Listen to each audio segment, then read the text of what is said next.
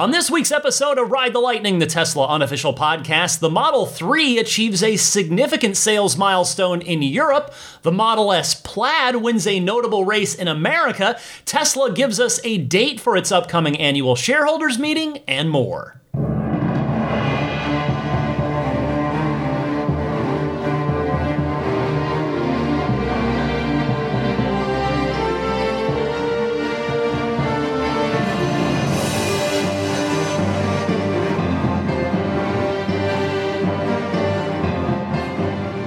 Welcome, friends, to episode 353. That is a palindrome of Ride the Lightning, your weekly Tesla unofficial podcast for May 8th, 2022. And that means I want to say Happy Mother's Day to all of the moms listening to the podcast, including my wife, who unfortunately has no choice but to listen to this podcast every week involuntarily while I record it with my very loud radio voice from across the hallway.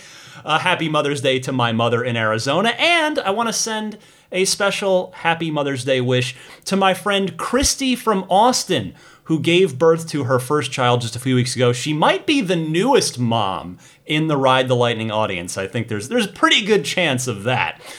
What else can I tell you? One more note before I get started with the Tesla news. For my California listeners this week, the various California Tesla owners clubs are putting on their second annual California Takeover event. It will be a gigantic meeting in San Luis Obispo. Should be a really cool event, so go to teslatakeover.com to learn more if you are interested. All right. There is plenty to talk about in the world of Tesla news this week. I want to start with the day and time, or at least the day. We've got the date so far, not the time. I should correct myself there. Tesla announces the date for their annual shareholders meeting. It will not be in the what had mostly been usual early June timeframe, which obviously would have seen it coming up in just a month from now had it stuck to that. But instead, it will be in early August. Tesla tweeting from its official company account this week, quote, Tesla's 2022 annual shareholder meeting will be on August 4th in Austin, Texas. Thank you for your support of Tesla. Well, that then we can finally mark our calendars is when we should finally learn about the stock split that's been proposed. And in fact, we should learn at that point both whether it will be approved by shareholders and, assuming that it is, how many ways the stock will split. I'll just put this out there with a huge grain of salt. There is a rumor that I personally can't validate, may be true, might not be, but there is a rumor out there that it will be a 20-way split. But that is nothing but a rumor for now. We should know more in about 3 months from right now, 90 days. If you're interested in going, because it's now, this is going to be the first in-person, at least I am presuming that it is going to be in person. They did not specify that it was going to be a digital-only event, which is what it was last year. And then, of course, in 2020, it was here in California, in Fremont. It was part of Battery Day. It was combined with Battery Day. Last year, they went to they were in Austin, but as a digital-only format.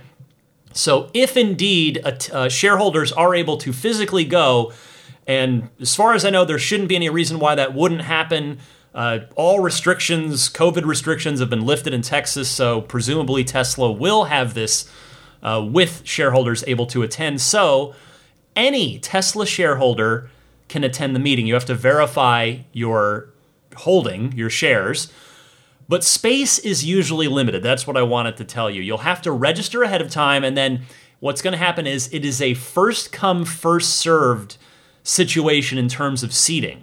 So, and by that I mean on the day of. You can register for the meeting, register your shares at any point. It's not first come, first served there, but the day of, it will be first come, first served in terms of the seating. You'll receive an email if you are a shareholder from the firm that you have your shares through with instructions on registering. You should see that in the next probably 30 days or so, if I remember correctly, from last year. Now, a reminder, one of the reasons you might want to go, besides just to go, is that shareholders in attendance have a chance to ask questions of Elon and the executive team during the meeting. There have been both really great questions asked over the years and some silly ones too, if I'm being honest. I was lucky enough to get to ask one at Battery Day, which I've played on the podcast before, so I can at least chalk up. I've been lucky enough to participate in this. If you want to go and try to line up to ask a question, I'll just give you one little piece of advice. I did this myself at Battery Day 2 years ago, 2 years ago. And that is this. Think about your question now, think about it in advance, write it down in your phone, have it easily accessible so that you can read it right off your phone, because you might get nervous if you're going to be in front of a crowd, you're going to be in front of Elon. It's totally a human reaction, so have it written down, have it ready to go. And hopefully, in addition to in-person questions, Tesla will take Twitter questions again ahead of time. I was able to get one of those through a few years ago, back when they, pre-COVID, they were still doing the in-person shareholder meetings in Mountain View, but they also pulled some good questions from Twitter, and mine was lucky enough to be one of the ones selected a few years back. So that could be an option as well. We'll keep an eye on the official Tesla Twitter account for that, and that's for any of you not able to be there in person, in attendance, which I am one of those people. I'm not going to be in Texas for this. We might at least have a chance to get a question answered. So as always, when the day comes in early August, I will have a recap and analysis episode right after the event happens. Next up this week, continuing the good sales news for Tesla from last week's podcast, I can tell you this week that the Model 3 was the best-selling car in Europe, period, in the month of March. Not the best-selling EV or the best-selling sedan, best-selling car. That's it. Love it. Love it, love it, love it. This story was reported by Jato Dynamics, J-A-T-O, and I saw it via TeslaNorth.com, who reports Tesla's Model 3 once again topped overall new car sales in Europe during March, with a total of 23,013 units registered across the region. Model 3 sales were down 3% year over year from the 23,758 units that were registered in March of 2021, but that dip seems relatively insignificant given the European automotive market as a whole slumped 19% from 1.37 million new registrations in March of 2021 to just 1.12 million in March of this year. Quarterly new car registrations were down 10% year over year from 3.05 million units in Q1 2021 to 2.73 million in Q1 of 2022, the lowest seen since 1985. A growing disparity between the demand and supply of new cars has contributed to the drop in new vehicle registrations in Europe, but so has the fallout from Russia's ongoing invasion of Ukraine. Quote, although Ukraine is not a large market for European car exports, with a small market relative to its population, it remains to be an important source of vehicle parts for major European OEMs, said Felipe Munoz, global analyst at Jato Dynamics. And that I can at least anecdotally support with a story that I read, I guess, maybe a month or so ago now, because unfortunately the Russian invasion of Ukraine's been going for a couple of months at this point.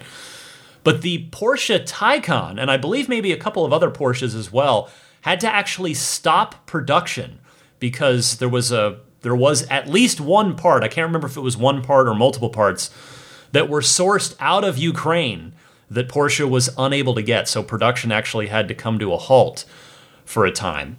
If you're curious about the top 10 in Europe in the month of March 2022, it went like this. The Model 3, as already mentioned, at 23,000 and change, down 3% year over year. In second place, pretty close behind, the Peugeot 208, 21,026 units, down 17% year over year. The Model Y at 18,968. That is a new entry. There were no Model Ys in Europe at this point last year. Number 4, the Volkswagen Golf, fairly close behind the Model Y, 16,784. Right behind that, the Dacia Sandero at just a couple dozen behind that, and then continuing and still bunched up, the Citroen C3, the Fiat 500, and then the Ford Puma, Toyota Yaris, and Opel Corsa.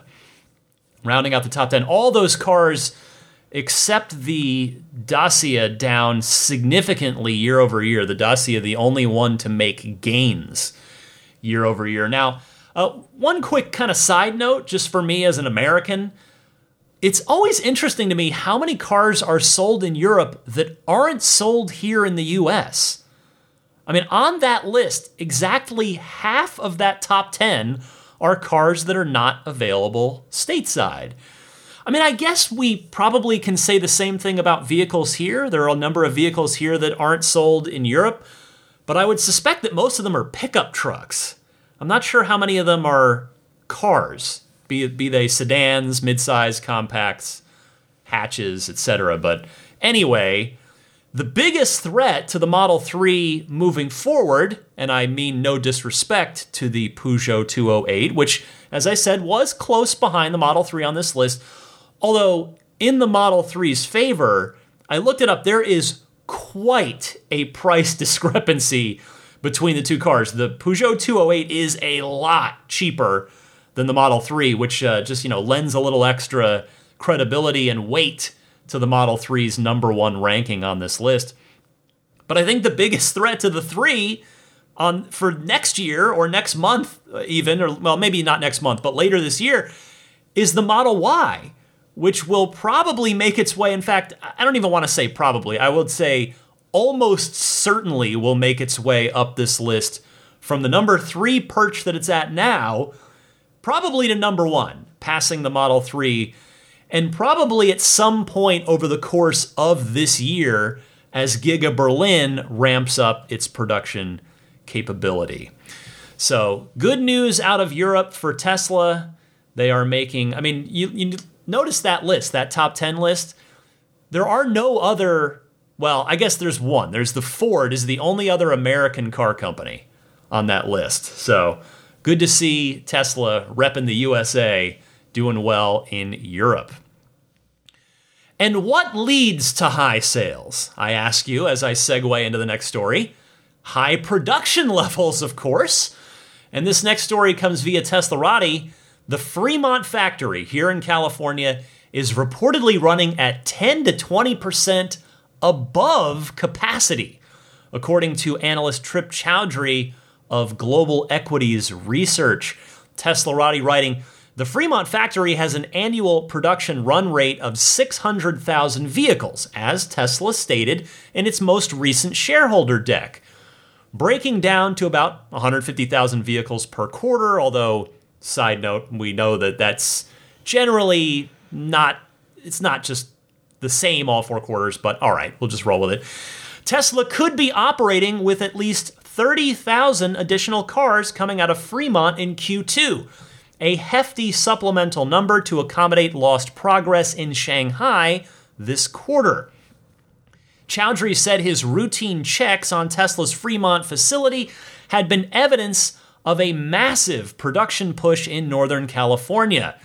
This month especially has shown major progress. Quote, May 2022 is off to an extremely strong production, shipments, and deliveries. Extremely strong start. There's a word missing there.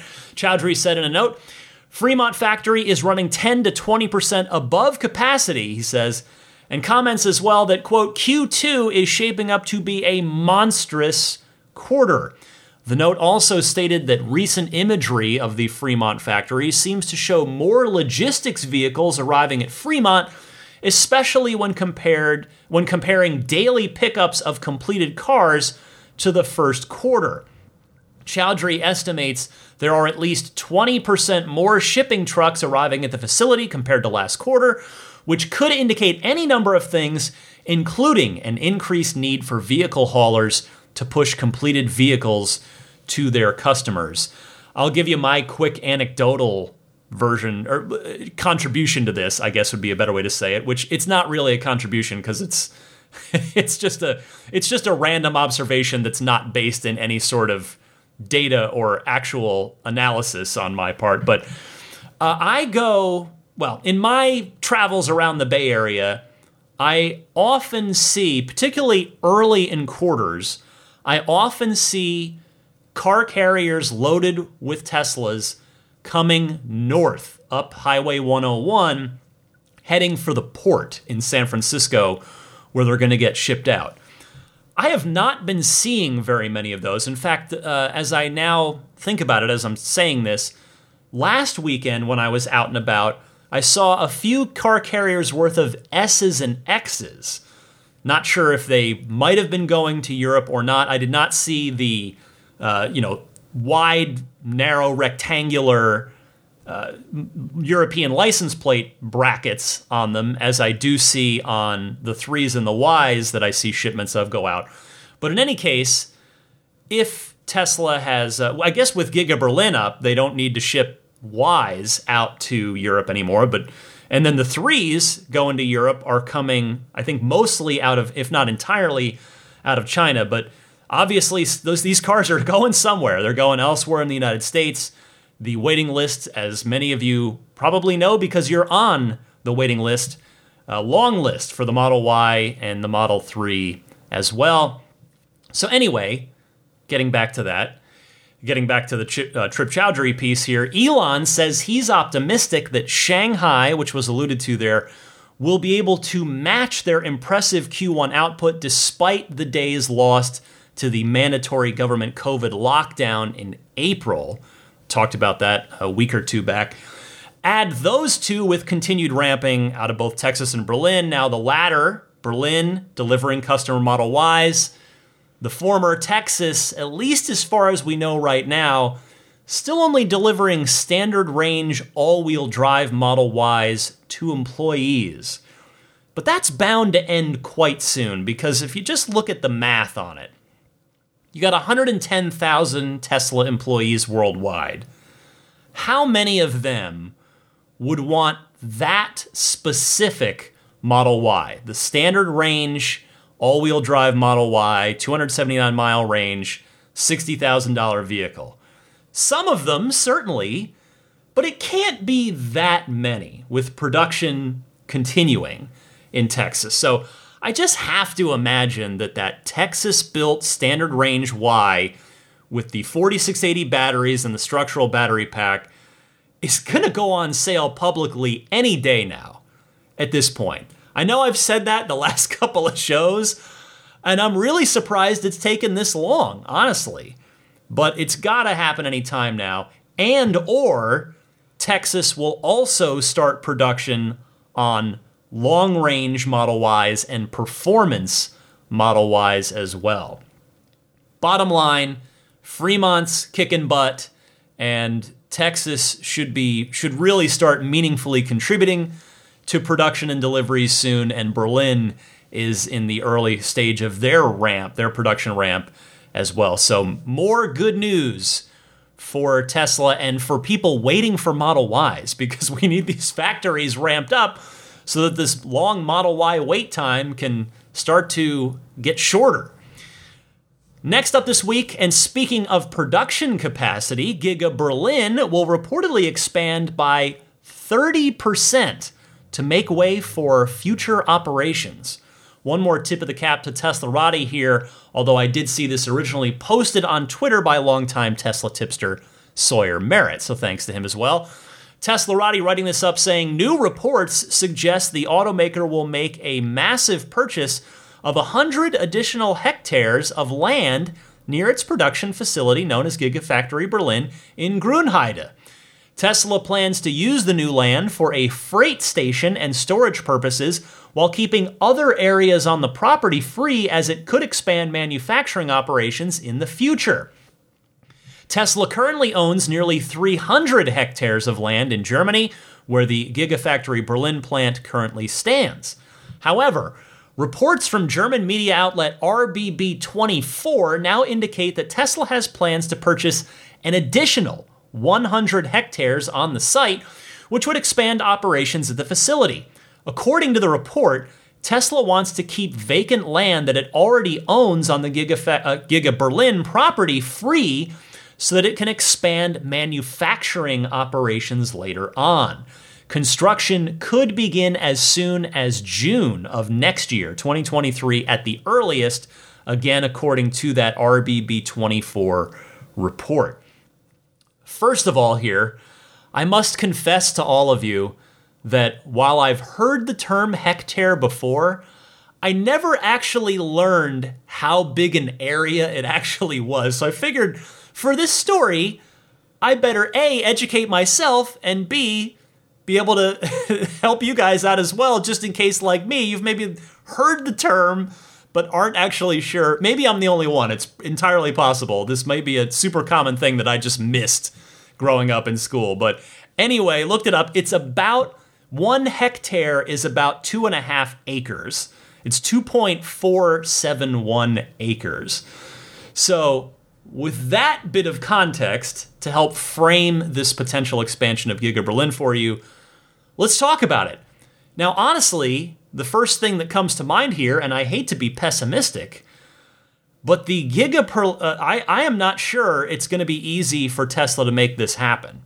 I think it will happen in time, but as you've all seen from following this just as I have, the Giga Berlin project, for whatever locally political, local politics reason, had challenge after challenge thrown at it to try and slow it down, usually an environmental-based challenge. And seemingly, those challenges were successful, at least in terms of slowing it down. I can't imagine any of those folks who were opposing the Giga Berlin factory ever thought they'd actually stop it. They just figured they could slow it down. And they did seemingly do that because it barely beat Giga Texas to opening up and producing cars, despite a pretty good size head start that they had over Texas. Plus, the Texas facility is bigger, and it still got done just about at the same time, even after starting later than Berlin did. But again, I'm sure this will get done in time. The real fun question becomes, what future production will it be used for? If we go way back, and this is one of those times where I feel good and confident about talking about this, because from covering this company week after week for the last almost 7 years, a lot of this is just stashed in my brain. This reminded me, when I started thinking about this, Elon said a while back that he wanted to have a design studio in Berlin and have a team there that would design a vehicle for Europe. Now, presumably, this is my own speculation, but presumably that would be a hot hatch, something that is popular in Europe that could sell in volume. So we'll see. But the question really is that even still in the long-term plan now that the robotaxi's been turned into its own vehicle and moved into the cleanup spot in the Tesla batting order right now behind the Cybertruck, Semi, and Roadster. See, anytime I can crowbar in a baseball reference, I'm going to do it. But anyway, we know that Tesla has to break into more vehicle categories. A lot more, in fact, in order to achieve its goal of producing, as you've heard many times now over the last 2 years, 20 million cars per year within the next decade. That is the goal by 2030, to be producing 20 million cars a year. Model Y demand, as great as it is, would, at best, account for maybe 10% of that 20 million per year. So that means there will be more cars. A minivan seems like a good idea. A hot hatch seems like a good idea. Perhaps a smaller truck, whether it's a cyber vehicle or a more traditional pickup. A coupe could be awesome. In fact, can we put Falcon Wing doors on a coupe. Just, go, maybe not full DeLorean, because a DeLorean doesn't have a +2 back seat, but, that would be very tempting. If Tesla ever made a Falcon Wing doored 2-door coupe, that would make me a very happy Tesla fan if that ever happened. But anyway, I'm back down to earth after my little dream sequence there. You've got full-size van, big market, potentially Sprinter vans, huge market, et cetera, et cetera. There's so many more vehicle categories that Tesla can and probably will break into at some point. So presumably, if Berlin does, when Berlin makes some more vehicles, they would probably maybe make the vehicles that would have the highest demand in the European market, whether it's the hot hatch, Sprinter van, et cetera, that would seem like a likely way to go. The point is there are plenty of veins left to mine in this transition to electric vehicles. Finally this week, here's a fun one. The Model S Plaid has emerged victorious as the overall winner of an event called the One Lap of America Racing Series. I want to say thank you to the Tesla Motors Reddit, which is where I saw this. Mountain Pass Performance, who, if you're not familiar with them, they do aftermarket performance and suspension mods for Teslas. They posted this, and I'm going to go ahead and read it to you here. They posted, "What a day for the Plaid. Andy managed to win today. Not his class. Overall, he beat out every single car at one lap today in Nashville, including modified top-flight sports cars driven by hired professional drivers. We couldn't be more proud, and to be honest, never expected the car to be able to outright win a single event. No matter what happens from here on out, this is a major achievement and the first time an EV has won a round of One Lap of America. I don't think anyone had it on their radar that this was possible. A very large 4-door, 5,000-pound sedan beating out purpose-built supercar machinery. Wow. We're a bit proud, and Tesla should be as well. We improved the car, but they built it. Join us in congratulating Team PGR and wishing them luck for the coming events." So, and they mentioned, in addition, our friends at Pfaff Motorsports won IMSA GTD Pro in their plaid-wrapped GT3R. Congrats, boys. So, good stuff as EVs start to now intrude upon the motorsports, and specifically the winner's circles of motorsports against gasoline-powered vehicles. And that's really the final frontier, isn't it? Like, if we're talking about the transition to EVs, it's been, okay, well, sure, they're fast and off the line, fast in a straight line, but, well, they don't have great top speed, and they, the batteries get hot and they can't do multiple laps. Well, little by little, bit by bit, now we have the Plaid that can go hard to 200 miles an hour. I guess not officially yet, because they're still waiting on that last software update. I think, what's it at 163 now, I think? But soon, the power curve, you've seen it from the Plaid launch event back in June of last year.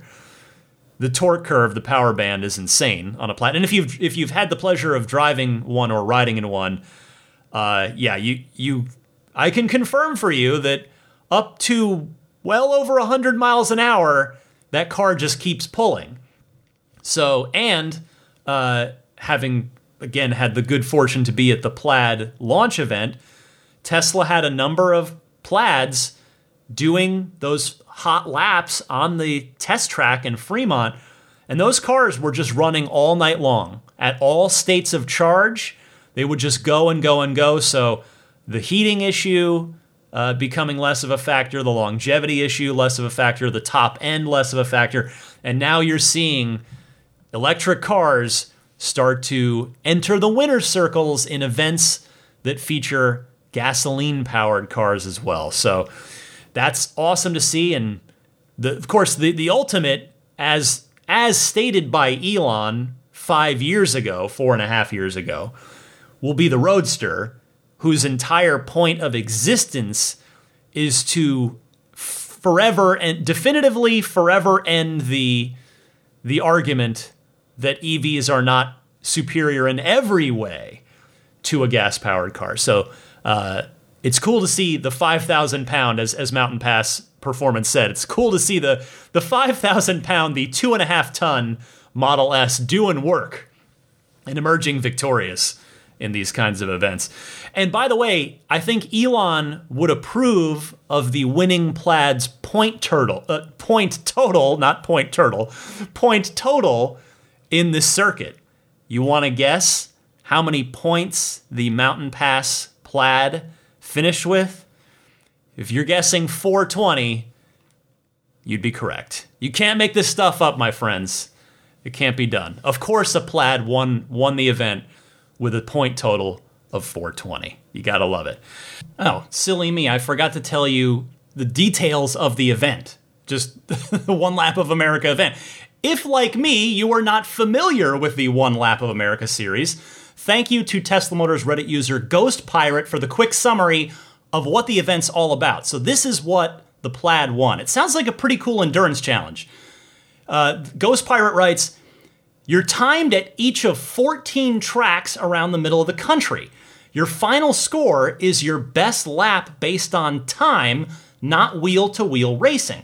Best score at the end wins it all. You must drive your car between tracks, so it has to be road legal, which cuts out the more specialized F1 style cars, and you have to run all the races and drive between tracks on one set of tires. And so therefore, the car's got to be road legal, no track only specials. 14 tracks, that's no joke. And having to drive the car on one set of tires between them also ups the degree of difficulty. So no surprise maybe then, I mean it is, but it isn't, that you figure an all-around car would do well here. And the Model S Plaid is perhaps the best all-around car in the world. Supercar performance, long range, luxury comfort, world-class safety, top-shelf tech like autopilot, though that's not applicable in a race like this, and SUV-like cargo capacity. So really cool stuff for the Plaid in the One Lap of America series. All right, stick with me. I'll be right back with a bunch of your excellent Ride the Lightning Hotline phone calls right after this.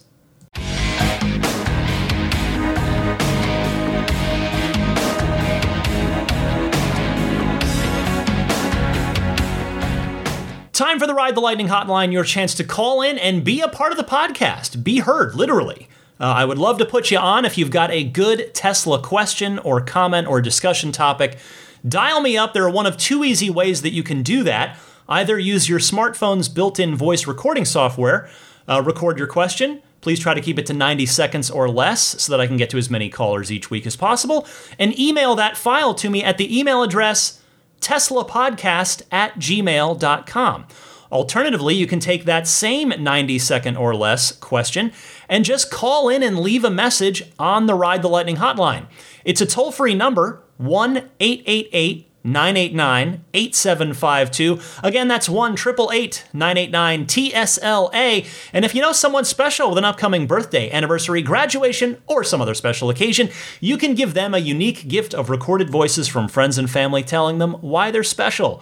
The recordings can be podcasted or put onto a keepsake. Visit lifeonrecord.com to learn more. First up, James from Southern California. Hey, Ryan. This is James from Southern California calling in. My delivery date's coming up. I recently received a 2-week window for a rear-wheel drive Model 3, and I'm coming up on my 7th-month order-versary as well, so I've been waiting over half a year. And so as my order comes up, hopefully, fingers crossed, I just had a few questions. First, I've been hearing rumors that Tesla's removed the Matrix LED headlights from the lower trims of the Model 3 and left it solely on the performance. which would be a bummer because that's one of the features I was really looking forward to in the future. So I wanted to hear your thoughts about that. And then secondly, I wanted to ask about the sort of ambient lighting inside the base model. Because it's all wired up. I know it's there, but it's sort of software disabled. And you've been following Tesla longer than I have. So do you think there's a possibility that in the future there might be a sort of software update that allows you to even pay for these? I'd gladly pay $50 or $100 to have my feet lit up, especially on such an expensive car. So, yeah, thank you for all you do. The podcast has been sort of holding me through these past 7 months. And so, yeah, thank you. James, I am happy that the podcast has been helpful to you, and I will do my best to be helpful in response to your call here. First, yes, I have also seen the same reports of recent non-performance Model 3 deliveries having the regular headlights and not the newer Matrix LEDs. Unfortunately, it's too anecdotal right now as I record this to know one way or the other what you're going to get. It's possible that the Matrix LED headlight supplier might have just fallen a little short for a week, thus necessitating the use of the regular ones for now, and at this point, by the time you take delivery, all will be well. Or it could be a permanent change. But even if you don't get them, honestly, I wouldn't worry too much about it. In my opinion, the regular Model 3 headlights are pretty good, honestly. In fact, as I recall, the US government rates the headlights fairly well on the Model 3. In fact, I think, if I'm remembering this right, up until the Model S just recently upgraded its headlights, I think the 3's headlights were actually rated better by the US government than the Model S's headlights. So we'll see what happens, but again, I wouldn't sweat it too much there. And then second, you are not the first standard Model 3 owner to ask about a software unlock for that ambient cabin lighting. It seems like a layup for Tesla to add that to the upgrades menu in your Tesla app. It would cost them next to nothing to do, and any takers they get, it would just be gravy. That's all that money would be. I haven't heard anything, so unfortunately I can't be concretely helpful for you on this one. But I do think the chances are fairly good that it will happen at some point. So congratulations on your upcoming delivery. And please enjoy that long-awaited delivery day. It's such a fun, special day. I have very fond memories of mine. And I hope you have a great day as well. Our next caller is Ethan from California. Hey, Ryan. Ethan here from California. First-time caller, long-time listener. I'm just calling in response to, I forget who it was last week who was talking about installing a destination charger at their building. Then they weren't sure if they would be the only one using it or not. I would like to point out that if they get a Gen 3 Tesla destination charger, there is a software lock on them now where you can actually limit who can charge there to either only Teslas or to VIN-associated Teslas. So you can just plug the car in, go into the settings, and say that the car that is currently charging is the only one allowed to charge there. And that way they can make sure that they're not paying for other people's charging.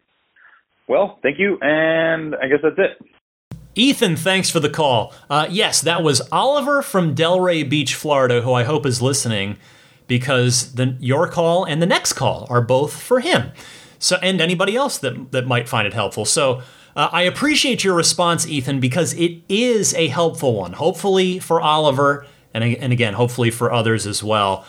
And now that you've jogged my memory on that, I can also add that at some point, hopefully sooner rather than later, Tesla is also going to be adding the ability to bill people through the Gen 3 wall connector and its Wi-Fi connection as well. So that could make it enticing to Oliver, and specifically Oliver's building manager, in that if and when he ever moves out, that building manager might want to try and buy the charger from him and continue using it for future tenants. So thanks, Ethan, and let's get one more call on this topic. I put out the call for help to the Ride the Lightning audience, and you guys responded, which I sincerely appreciate, and I'm sure Oliver does too.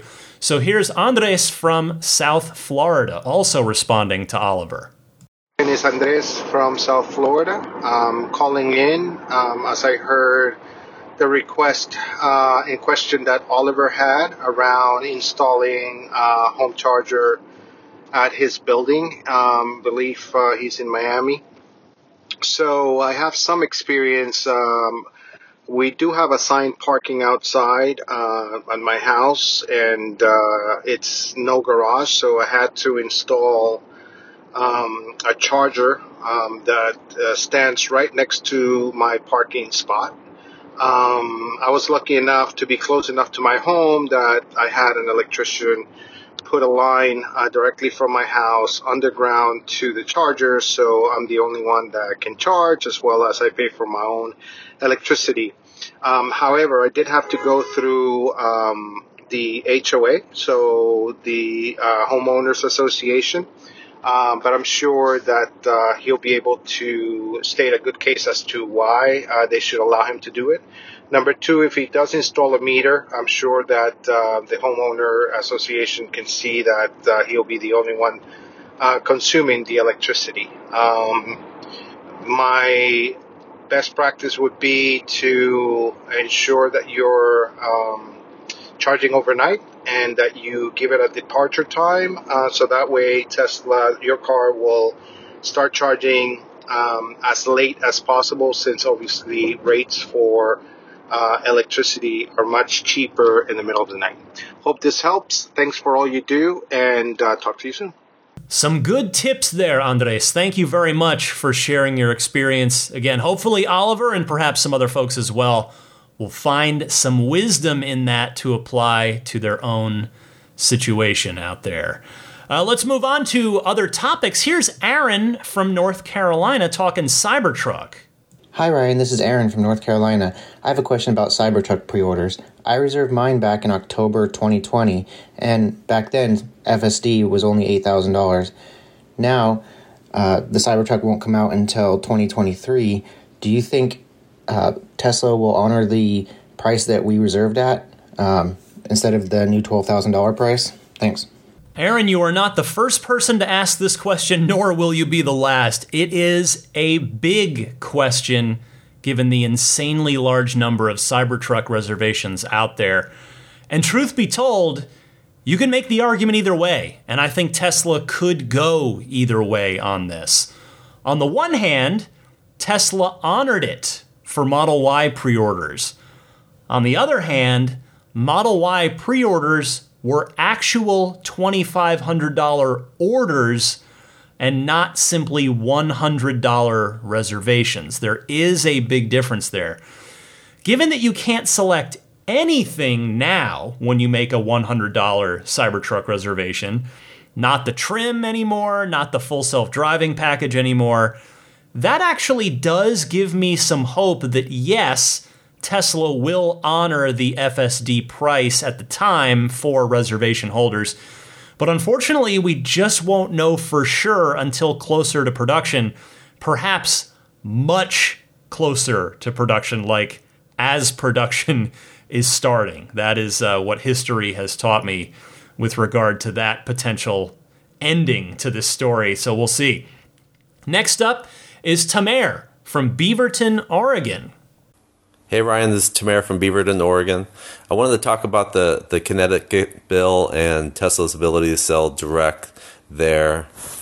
I actually think what you talked about last week was improving the buying experience, and definitely that's where it's going.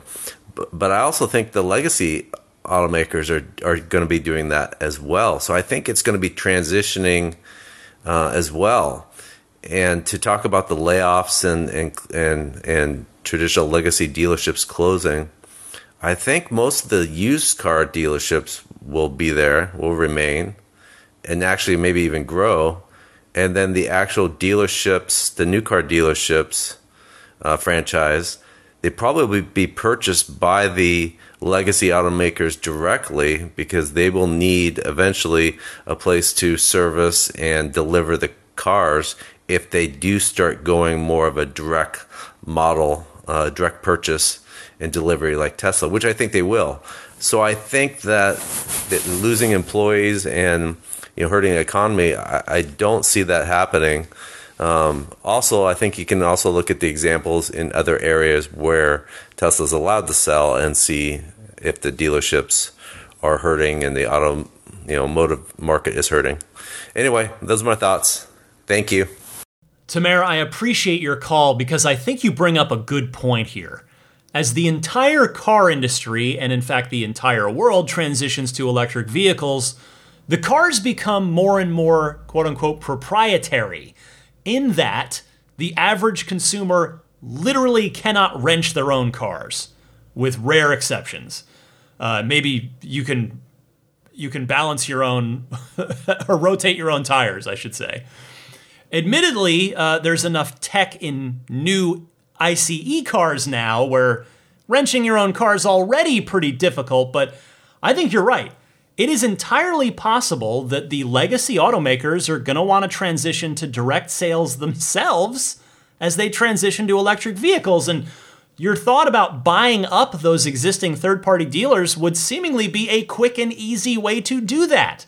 Those people are, after all, already trained up on the sales and maintenance of that company's cars. In fact, the more you think about it, the more it makes sense.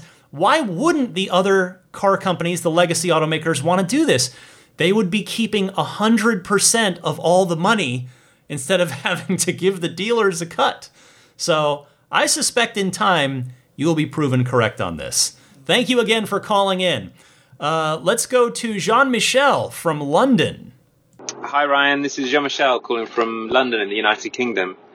Yeah, I'm just calling in regarding the Harris Ranch 96 stall supercharger. Firstly, I think that's amazing and very excited to see some larger chargers here in the UK. But I was thinking, I wonder whether the in-car nav should actually direct you to a suitable charger. Here in the UK, we have some split between V2 and V3. So there is a little bit of load sharing going on, and not all owners know about that. It could just be a suggestion, but perhaps will help people to find a charger faster. Thanks very much. Love the show. Keep it up. I love the idea, yes. Thankfully, it's becoming less necessary as time goes on, since every new supercharger that gets built is a V3, where you don't have to worry about spacing out from people. In fact, though, you've inspired a question that I wish I had the answer to. So I'll just float it aloud for food for thought here. I wonder what percentage of the world's superchargers, both maybe America, but also the world, you're calling in from London, what percentage of the world's superchargers are V3s at this point? Like, have we reached the tipping point where the V3s outnumber the V2s? I'll bet they do by this point, but I wonder if it's close or not, or if it's just like there are way more V3s now than V2s. But back to your idea, it is certainly something that Tesla can do. They update the status of the superchargers every 5 minutes in the in-car display, and as you know, they now tell you also which specific stalls are out of order, if any.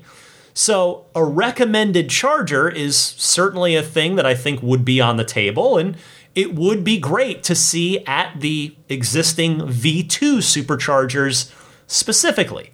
Thank you so much for your call. Let me go next to Daniel in Austin. Hey, Ryan. This is Daniel DeGaston. I'm vacationing down in Austin, Texas for some reason. I was just calling to say the gas stations here in Texas, they have a place called Buc-ee's, which is just this massive gas station, has like 46 pumps, and there's tons of stuff to do inside while you're gassing up all the ATVs and other vehicles. I was wondering, do you know if Tesla has any plans to convert like Kentland City or other superchargers to be very road trip centric supercharging stations where there's stuff to do inside? Daniel, welcome to the podcast and thank you for calling in. Well, I sure hope so, but my gut says that stuff like that is probably going to be more of a future phase thing. The priority now has to simply be getting more superchargers out there. I mean, don't get me wrong. It's great that we have Kettleman City out on that busy Interstate 5 route between San Francisco and Los Angeles.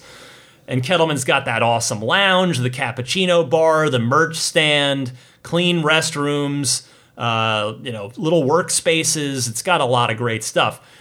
And the drive-in that we're hopefully going to be getting in Santa Monica, which would obviously be more of a destination than a road trip stop since it's in Santa Monica proper, there's that to look forward to as well. But I'll tell you, I have no idea, or I have no doubt, rather, no doubt that we'll get there in time to more of that kind of thing. Safe travels to you, Daniel. I've got one more call this week. It is from Peter in Wisconsin. Hello, Ryan. This is Peter, formerly Peter from Salem. I called a couple times a few months ago. Now I'm Peter from Amory, Wisconsin. Anyways, the main reason for my call is because we purchased a used Model Y. We were lucky to snatch one off the website, and we're taking delivery of it today. So we're really, really excited. I think it's maybe a year or so old. Doesn't have too much mileage, so it's going to be great. I wanted to know if there are any particular things you recommend, like products or things for general care. I know you've talked about things like ceramic coating and paint protective film. I'll have to see if it's worth doing that because we don't really know if there's any damage and if it's worth trying to pay all this money to put something on top of the car that may already have some scratches. I don't know. If you recommend otherwise, then I will certainly listen to that. If you have any recommendations of really what to get, just kind of for the car, so we make sure that it's maintained and taken care of well, I would really appreciate any sort of recommendations. I hope I'm not going past my 90-second limit. Thanks again for all the amazing information. It's really a great joy to hear you every week, and now that I'm listening from the beginning, I can listen to it daily. Thank you very much, and have a good rest of your day. Bye-bye. Hi, Peter. Thank you for your call, and thank you for sticking with me for so long as well. First up, most importantly, congratulations on your Model Y. That is awesome. The answer to your question is, in my humble opinion, it depends on how crazy you want to go. Me, for instance, I recognize that I probably care too much. I've got the ceramic coating. I've got the paint protection film. I've had the paint correction. The whole thing. I am just hardwired. I've been this way my whole life. I had one pair of Air Jordans when I was a kid. And I took such good care of those, and I finally just, outgrew them at some point. But I don't know. I've just been hardwired my whole life to try and take as good a care of my stuff as I can. And in this case, with this car, it's something that I had planned for many years and saved up for and waited for and wanted so badly. And it's the most expensive thing I've ever bought now that I'm lucky enough to have it. So I go crazy taking care of it. For lots of other people, let's call them normal people, I'm definitely not normal. For lots of other folks, they see it as just a car that's going to take some abuse, some little scratches, some little dings, whatever, and they're fine with that. They just drive the car and enjoy it. More power to those folks. But I will say that if you're planning to keep it for a while and you want to keep it looking good, you definitely could have a professional detailer do paint correction. Because what that's going to do is it's going to get rid of most, if not all, of any little scratches or issues with the finish that have built up over its time before you bought it. And you could also do the paint protection film on at least the front part of the car, like just up to the windshield, to help protect it to help protect it too from in those the high impact areas. The front of the car obviously is where the most stuff is gonna impact the car. But again, you certainly don't have to. A simpler, more practical, and certainly more affordable recommendation that I can give you, aside from professional detailing, would be all-weather floor mats, particularly since you live in Wisconsin, where you've got winters to contend with.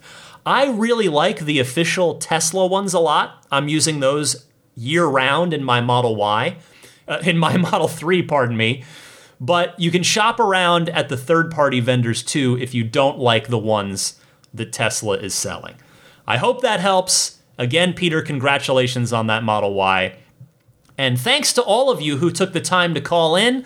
I will do more phone calls next week, so please give me a ring if you've got some Tesla topic on your mind. I gave you the call-in instructions at the top of the segment, so refer back there. And for now, stick around. I've got your pro tip of the week and a bit more coming up right after this. This is Steve Downs, the voice of Master Chief, Sierra 117. You're listening to Ride the Lightning, the Tesla unofficial podcast. You know, that Cybertruck looks a lot like a warthog, doesn't it? Master Chief, out. As far as what's going on with me and my car, I've been spending a lot of time thinking about my tires this week. No, thankfully, knock on wood, I have not sustained any new tire punctures or tire damage. But I've been thinking, actually, it's kind of the opposite. It's, wow, my tires have been on a while. I must be getting close to having it be time to replace them. And this was kind of spurred on from an email I got from the place that I get my tires rotated and I bought the tire insurance from, America's Tire. And they sent me an email. They had a promotional thing of it's like $110 off of a set of Michelins. And I'm using Michelins on my car, on my Model 3 Performance. And I was like, well, 110 is, it's not nothing. That's a nice amount of money. Well, maybe I'm due. So I actually stopped by the America's Tire, and they kindly checked my tread, and much to my delight, I still have 6 seconds of tread left, and as many of you probably know, you want to replace the tires when they get down to about 2 30 seconds. So that's great news. That means I've still got some more meat on these things, and you may be wondering, well, okay, Ryan, how long have they lasted? My first set that, if you've been listening for a long time, you may remember I ended up replacing shortly before. They had a little more life left in them, but really not much. They 2 of them blew out on a pothole on the freeway at high speed at about 16,000 miles. I think it was, yeah. And then I had new ones on, but then I got my new wheels from the referral program, the 0G wheels. So those wheels and tires went on at 21,000 miles. I'm now at 41,000 miles. So these tires have lasted 20K, which most of you are like, that's not very good.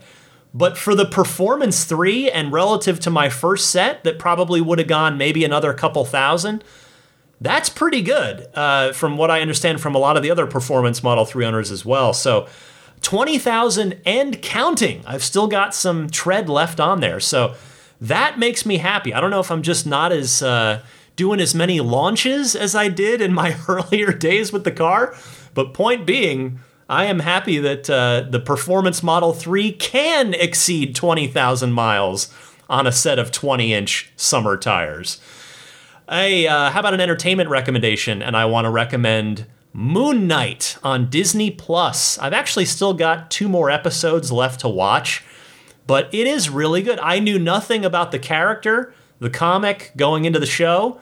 Oscar Isaac is fantastic in it. It's very different. It's got a whole different feel and tone and vibe than the other Disney Plus Marvel shows. I'm very much enjoying it. And it's definitely family friendly. So check it out if you are interested in a new good show to watch.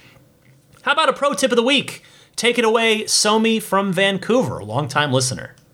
Hello, Ryan. This is Somi from Vancouver, British Columbia. I have a pro tip for you. It comes out of my road trip that I took to Austin, Texas for the grand opening of the Tesla factory there, also to Boca Chica for SpaceX, visited the Grand Canyon, Las Vegas, ended with Coachella before coming back home. That's a fantastic trip.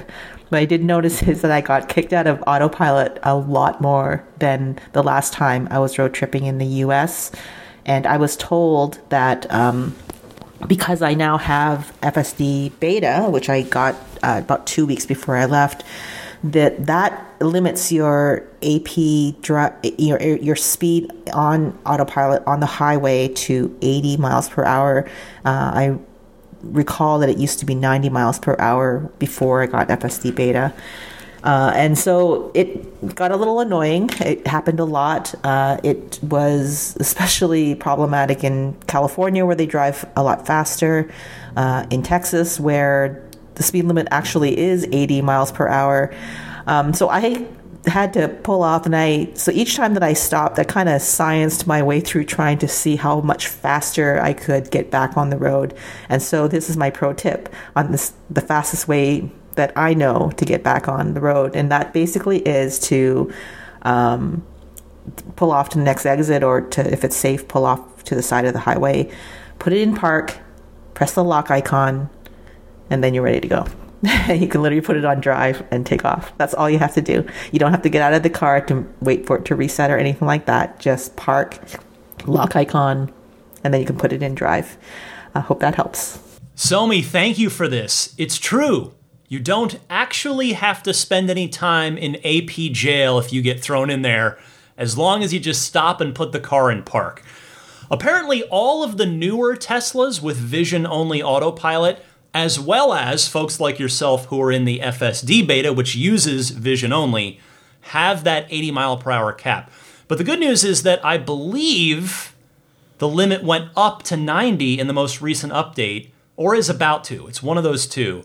So the good news, the next time you do a big road trip, at least with the FSD beta, it shouldn't be such an annoying problem. And I presume that if it's going up for the FSD beta vision cars, they're going to roll that out to the entire vision-only fleet as well. So just like the radar cars can go up to 90, hopefully the vision cars are following suit.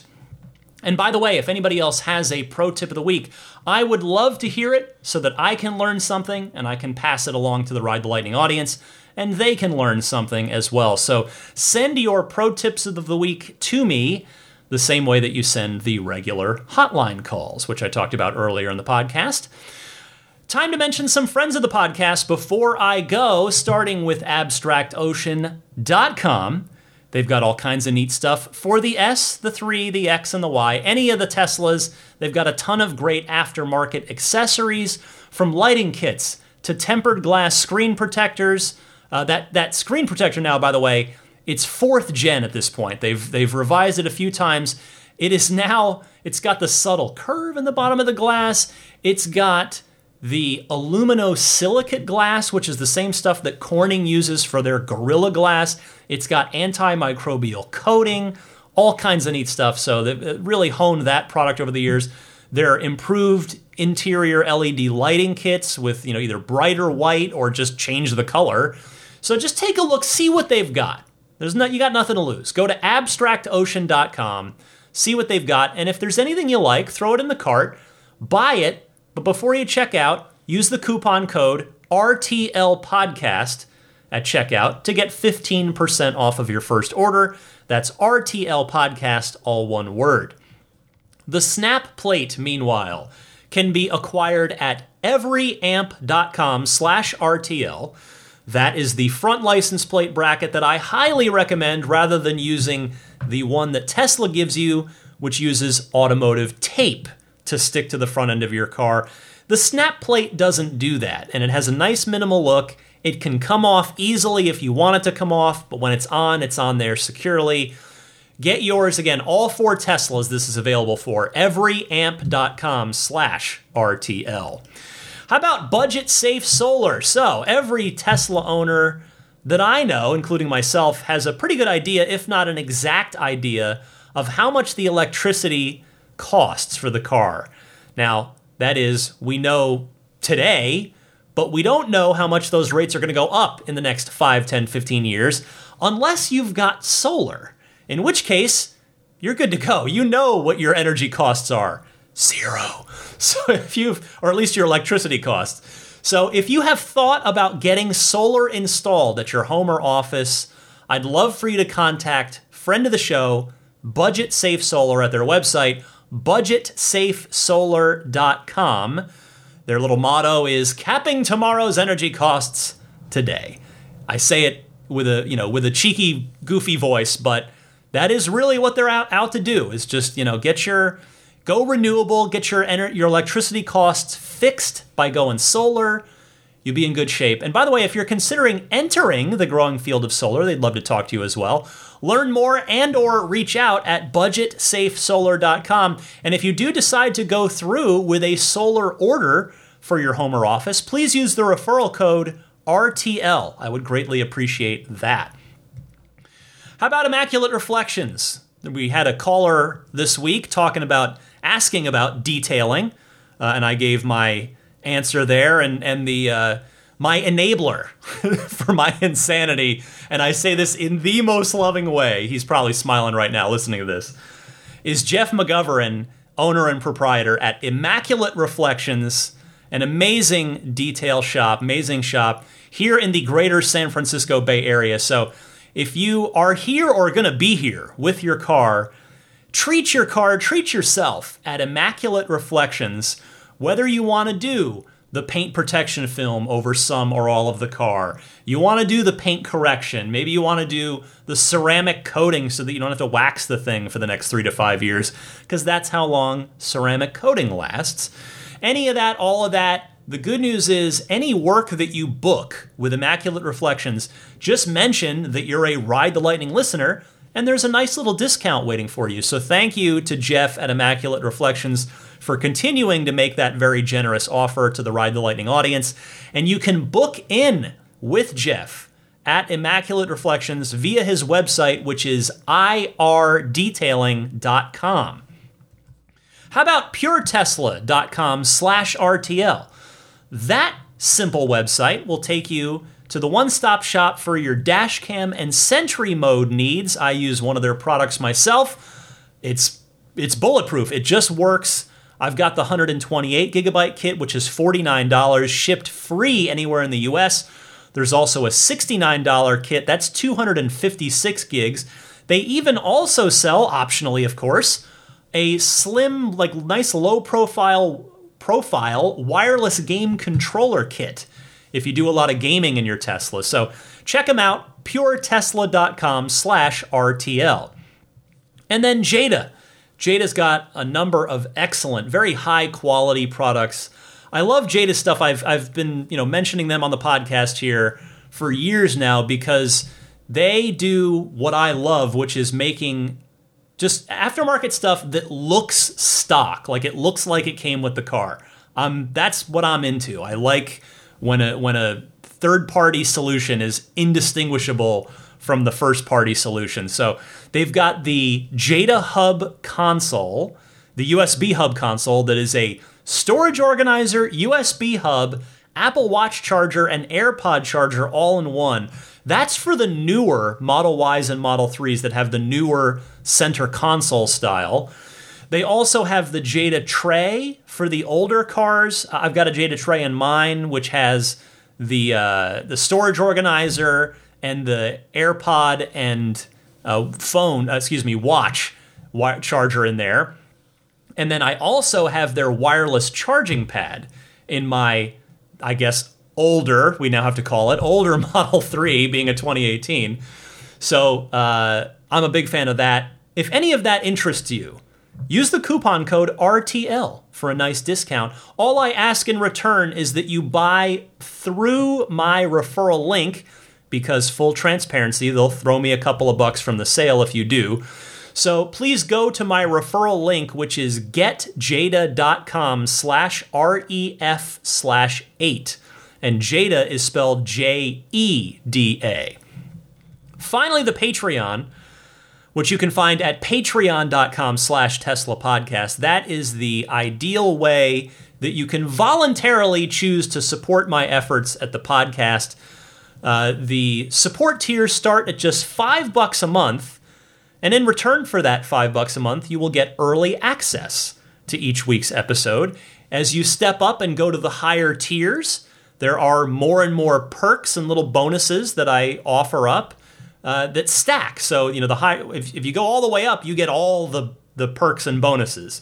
So I would be humbled and grateful if at some point in time you'd take a look at that Patreon page, which again is at patreon.com/Tesla podcast. That's Patreon. My hope is that it's obvious week in and week out that I do put in a lot of time, energy, research, love, and enthusiasm into this podcast, in addition to the fact that I have the receipts to show that I am here every single week. I pride myself on that. So again, I hope that maybe some combination of those things will earn me your Patreon support at some point. Finally, if you're not already getting the podcast delivered to you automatically for free each week, of course, every Sunday, 9 a.m. Eastern, 6 a.m. Pacific is when each episode is released, you can just subscribe. Again, that's no cost. You can subscribe on any of the major podcast services, including Apple Podcasts, Google Podcasts, Stitcher, TuneIn, Spotify, or on YouTube. It's just audio only, but if you do just like to listen on YouTube because you've got a YouTube tab open all day, go for it. You can just search Ride the Lightning Tesla on YouTube. Should pull my channel right up. You can subscribe right there. If you want to email me, you can do so anytime. The email address is teslapodcast@gmail.com. I'm at DMC_Ryan on both Twitter and Instagram, if you're interested in following me on either or both of those social media platforms. And before I go, I would like to say hello and thank you to the Plaid, Maximum Plaid, and Roadster in Space Tier backers. Let me start with the Roadster in Space Tier crew this week. Thank you very much for your extreme generosity to Pete White, Lyle Austin, Steve Radspinner, Fernando Cordero, Lawton from Chicago, Sean Neidig, Scooter Ward, Neil Weaver, Jackson Wallace, Crafty Geek, Richard Stokes, Rolf and Jennifer Evers, Howard Anthony Smith, Victoria Iacovetto, and Tesla Hitchhiker 42. A big thank you as well to the generosity of the Maximum Plaid backers. They are Jonathan Wales, Cameron Clark, Daniel Grummer, Seth Capello, Nick and Tony, John Schmidt, the Galpin family, Ryan from Las Vegas, Darren Nickel, Kaz Barnes, Ulrich Lassa, Brett Libano, Patrick Wisniewski, Gil Cabrera, Hay Watley, Eric Brown, Mark Eversole, Todd Badger, Joe Edgel, Kevin Yank, the Tesla Owners Club of San Joaquin Valley, Michael Williams. By the way, I erroneously last week, when I was talking about the soon-to-be world's largest supercharging station at Harris Ranch, that is San Joaquin Valley territory. My apologies to Joe and the crew in the San Joaquin Valley. I did not mean to insult you guys on that one. No harm intended. It's all love. Thank you guys for your Maximum Plaid Patreon support. In addition, Michael Williams, Will Stedman, Mait Suaru, Derek Nesselrote, Justin Perez, Jeremy Harris, Chris Beach, Tom Mills, Alex Brem, Tyler Smith, Corey O'Donnell, Matthew Graham Dronberger, Scott Gillis, Aaron Huxley, John Cody, Aaron, Sonar Tech 77, Andre Kent, Joel Sapp, Kim Bay, Paul Casarino, Richard Corley, Chris Osborne, Zach Schwartz, and KB. Finally, the Plaid level supporters, some real generous folks that have been supporting me for a very, very long time here. I'm very grateful to all of you. George Cassiopo, David Brander, Logan Willis, Jason Chalukas, Tim Hyde, Peter Chalet, Eric Randolph, David Nandal, Dory and Steve Guberman, Jeremy, the Tesla Owners of Taiwan, Ron Lee, Charlie Gillespie, David Perella, Sunil Joseph, Dennis Peak, Jeff Angwin, Chase Cabanillas, the Lydia family, Aaron Altschul, Jared Brown, Jerome Strack, Jamie Dalton, Noel and Lucy Murphy, the Tesla Owners East Bay Club, Ryan Natchett, Mike and Barbara from Louisville, David J. Howes, Travis Krenzel, Matt Nixon, the Tesla Owners Club of Wisconsin, Jonathan Zalesny, Rick Dean, Not Elon Musk, T. Kirk Lowry, Peter, and the Bear Boys of Colorado. Thanks to all of the very generous Patreon backers at those higher tiers, getting that shout out every week in addition to all the other perks and bonuses I've got on the Patreon. For a snoring Daisy the Boxer to my left, I'm Ryan McCaffrey. This was the palindromatic Ride the Lightning episode 353. I wish you all a wonderful week, happy electric motoring, and I will see you back here, same time next week.